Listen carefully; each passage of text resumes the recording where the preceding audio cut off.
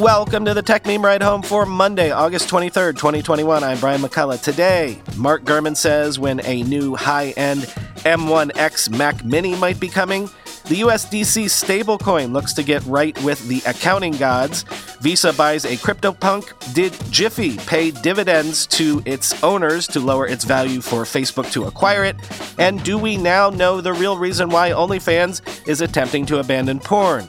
Here's what you missed today in the world of tech. Mark Gurman is reporting that a high-end M1X Mac Mini with an updated design and possibly more ports than the current M1 Mac Mini should replace the Intel model of the Mac Mini in the next several months, quoting MacRumors. This presumably means the new Mac Mini may launch alongside the redesigned 14 and 16-inch MacBook Pros this fall, as Gurman writes, quote, "Last fall, as part of its trio of initial Macs to transition over to Apple Silicon chips, the company updated the older Mac Mini design with the M1 processor. The Mac Mini is used for more basic tasks like video streaming, but many people use it as a software development machine, as a server, or for their video editing needs. Apple knows that, so it kept the Intel model around. Well, expect that to go away in the next several months with a high-end M1X Mac Mini. It will have an updated design and more ports than the current model," end quote. Apple leaker Jon Prosser in May shared renders of what the upcoming Mac Mini may look like. And according to those renders, allegedly based on images from internal Apple sources, the new Mac Mini will feature a plexiglass top and a magnetic power port. The new Mac Mini is also rumored to feature additional ports, end quote. P.S. Given that traditionally the iPhone events for Apple are usually in the first or second week of September, virtual invites to that virtual event should be going out any minute now, though I've also heard that there might be a completely separate event for Mac announcements after the iPhone event this fall.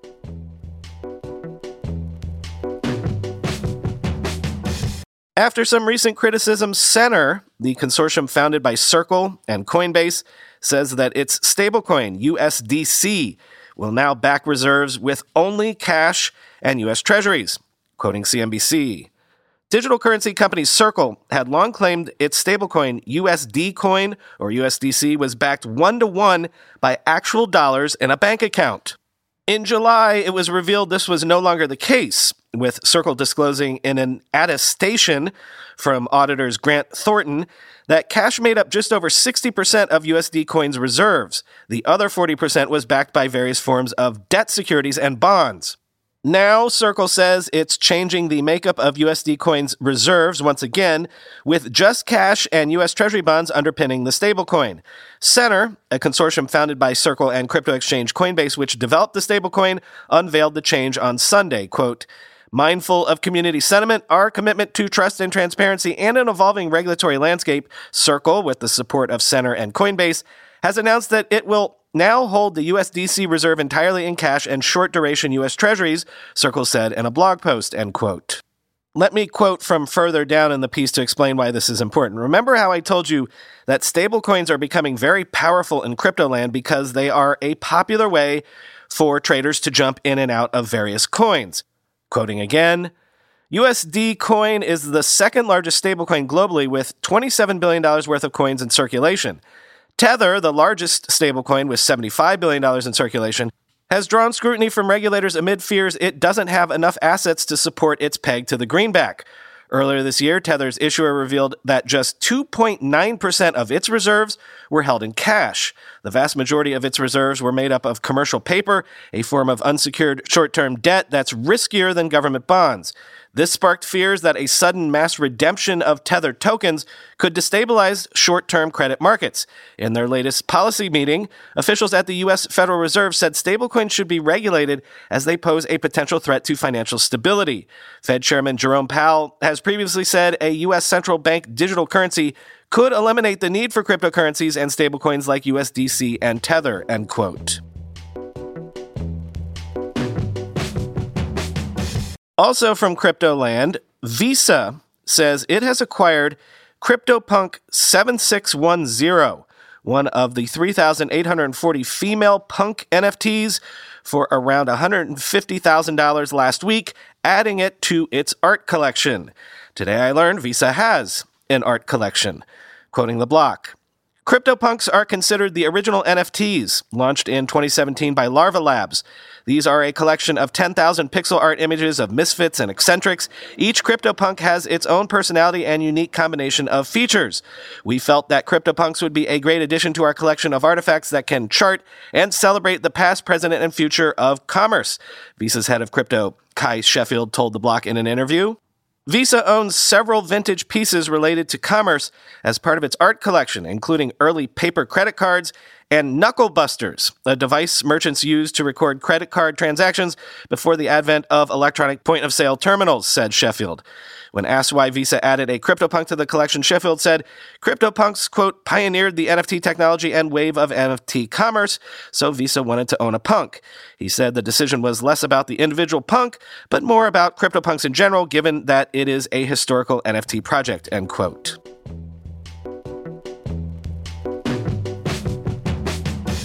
A bug in Razer's Synapse software, which Windows fetches and installs when a Razer accessory is plugged into a computer, has been found to let anyone with a Razer mouse gain administrative privileges to a computer. Quoting Bleeping Computer.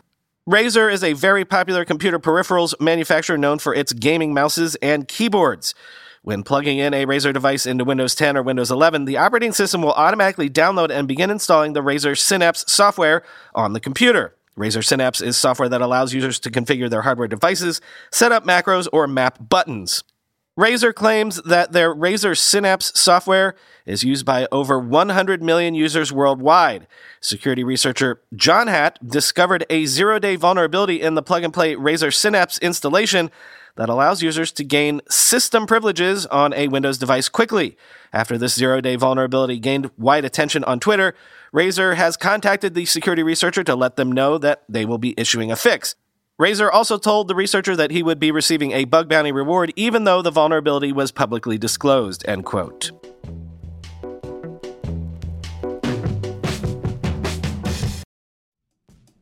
Whenever I need to do financial research for this show, for instance during tech earnings season when I have to analyze how various companies' stocks have been performing, I only ever turn to our sponsor today, Yahoo Finance. For more than 25 years, Yahoo Finance has been the brand behind every great investor. Whether you're a seasoned investor or are looking for that extra guidance, Yahoo Finance gives you all the tools and data you need in one place. They are the #1 finance destination producing a holistic look at the financial news cycle, including breaking news, original editorial perspectives, analyst ratings, independent research, customizable charts, and so much more. Securely link your brokerage accounts for a unified view of your wealth, including 401k and other investments.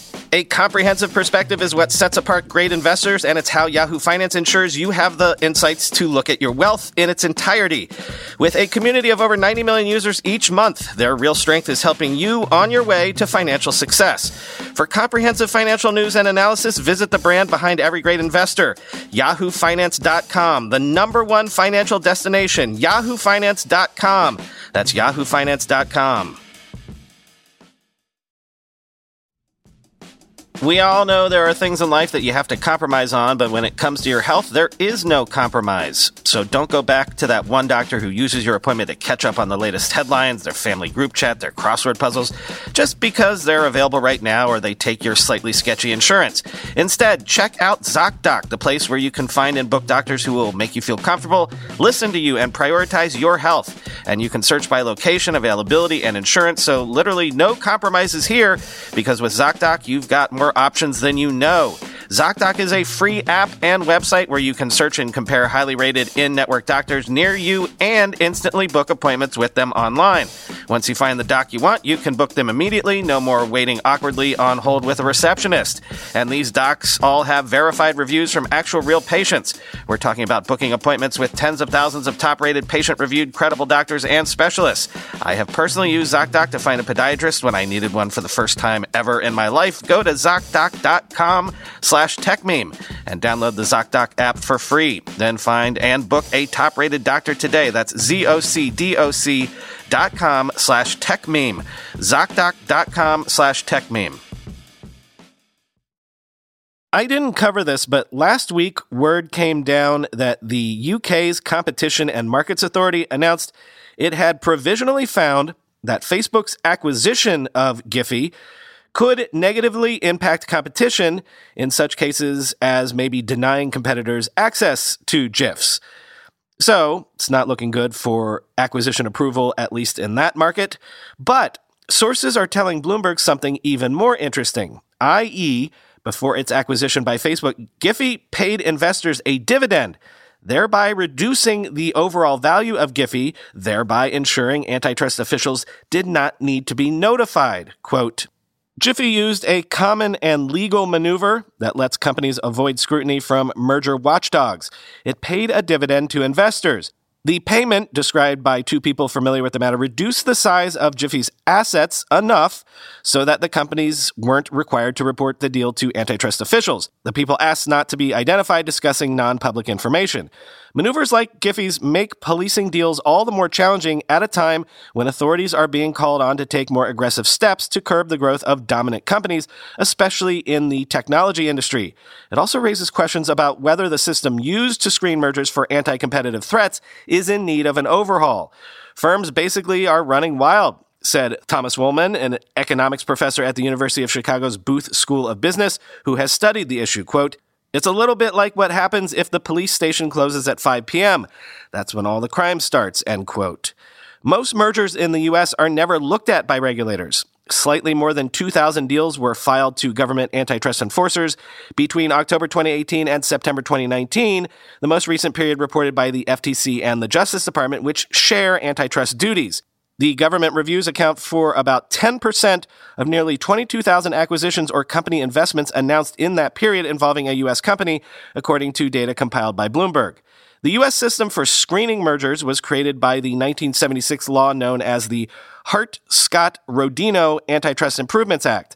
The law requires companies to notify antitrust officials about deals that meet annually adjusted thresholds. Transactions worth $92 million or less don't have to be reported, while those over $368 million do. For deals between $92 and $368 million, filing requirements are based on assets and sales of the buyer and seller.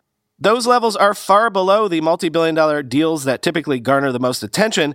The thinking behind the cutoffs is that small deals don't raise antitrust concerns, and looking at every deal would be a waste of resources. Now, concerns about unexamined deals are prompting calls from some quarters to reform the rules, end quote.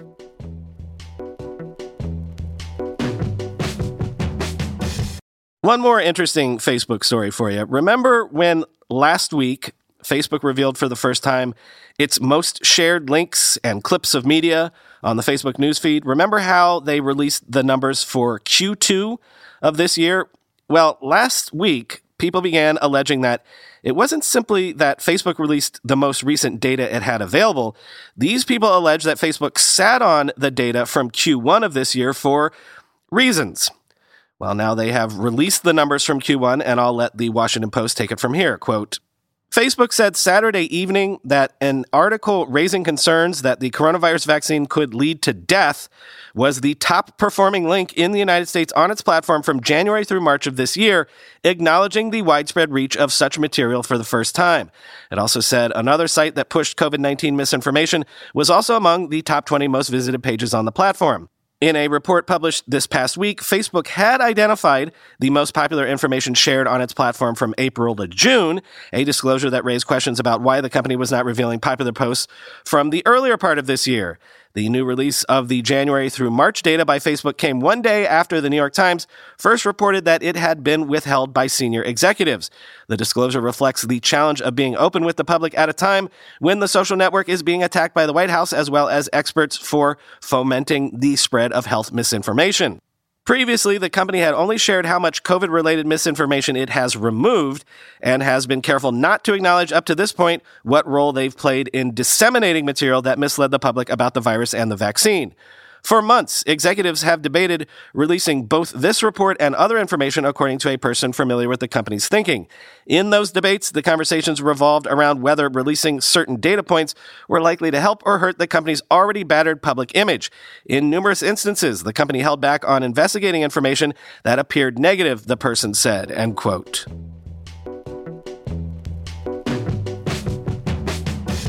Finally today, since that was a follow-up story to news from last week, I also wanted to give you this. An account on Twitter called Post Culture Review posted a thread over the weekend that maybe answers my question about what else might be going on behind the scenes to cause OnlyFans to ban porn.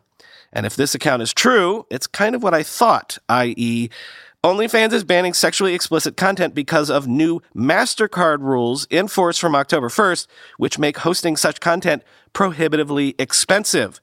Quoting from the thread, "A lot of people are getting the OnlyFans story wrong, and the reality of it is a lot more damaging and concerning to both the livelihood of sex workers and online freedom in general. OnlyFans isn't ditching porn and sex workers because it's trying to get new investments. It's ditching them because on October 1st of 2021, MasterCard is implementing new rules governing sites with adult content that use their payment processing systems. These rules will basically require that OnlyFans and every other site that accepts MasterCard payments not only fully verify every user and every person who appears in every adult video, but review all posted content before publication, including real-time reviews of live streams. The new records-keeping, review process, verification, and other requirements are going to be expensive and time-consuming. OnlyFans seems to have decided it's not worth it. More importantly, though, these rules will put incredible pressure on smaller sites and indie creators. Of course, they could just decide not to accept MasterCard, but it's likely Visa and others will follow suit eventually. So why change the rules? Because last December, the New York Times published an opinion piece by Nick Kristof called "The Children of Pornhub" that accused the site and its parent company of profiting off revenge porn, child porn, and sex trafficking, which, to be clear, they kind of were. Pornhub was notoriously bad among the tube sites for its reckless lack of content moderation and exploitation of the people whose videos ended up there. Because of the story, Visa and MasterCard both cut Pornhub off. Pornhub has since moved to a model where it only posts verified users, but the big payment processors haven't relented and are looking to remove themselves from any other businesses that might be involved in sex trafficking, non-consensual content, etc. Hence the rule changes, end quote. The thread goes on to make political arguments about why pressure has been applied to Visa and MasterCard in this matter and who is maybe doing the pressuring. I'm not going to share that part because of my longstanding policy of avoiding political points on the show when and if I can, but also because I don't actually know if these further political arguments are true, nor do I have an opinion on this matter one way or another. So there are the functional mechanics that are perhaps behind the OnlyFans move, but if you want to read the speculative political reasons possibly behind it as well, link to the thread is in the show notes.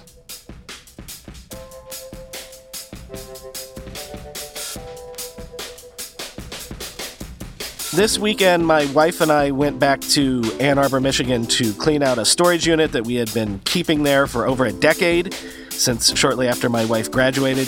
It was a star-crossed endeavor from the very beginning. We were scheduled to do it over a year and a half ago, right before the pandemic hit. We were scheduled to do it twice this summer before canceling for various reasons. And wouldn't you know it, we were pulling back into Brooklyn right when the hurricane hit yesterday.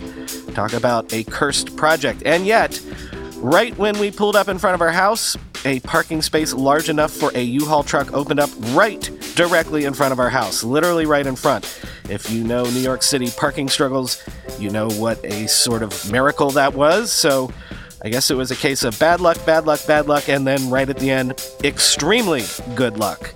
All the stuff is now in our house, the storage unit is empty, and all's well that ends well, I guess. Talk to you tomorrow.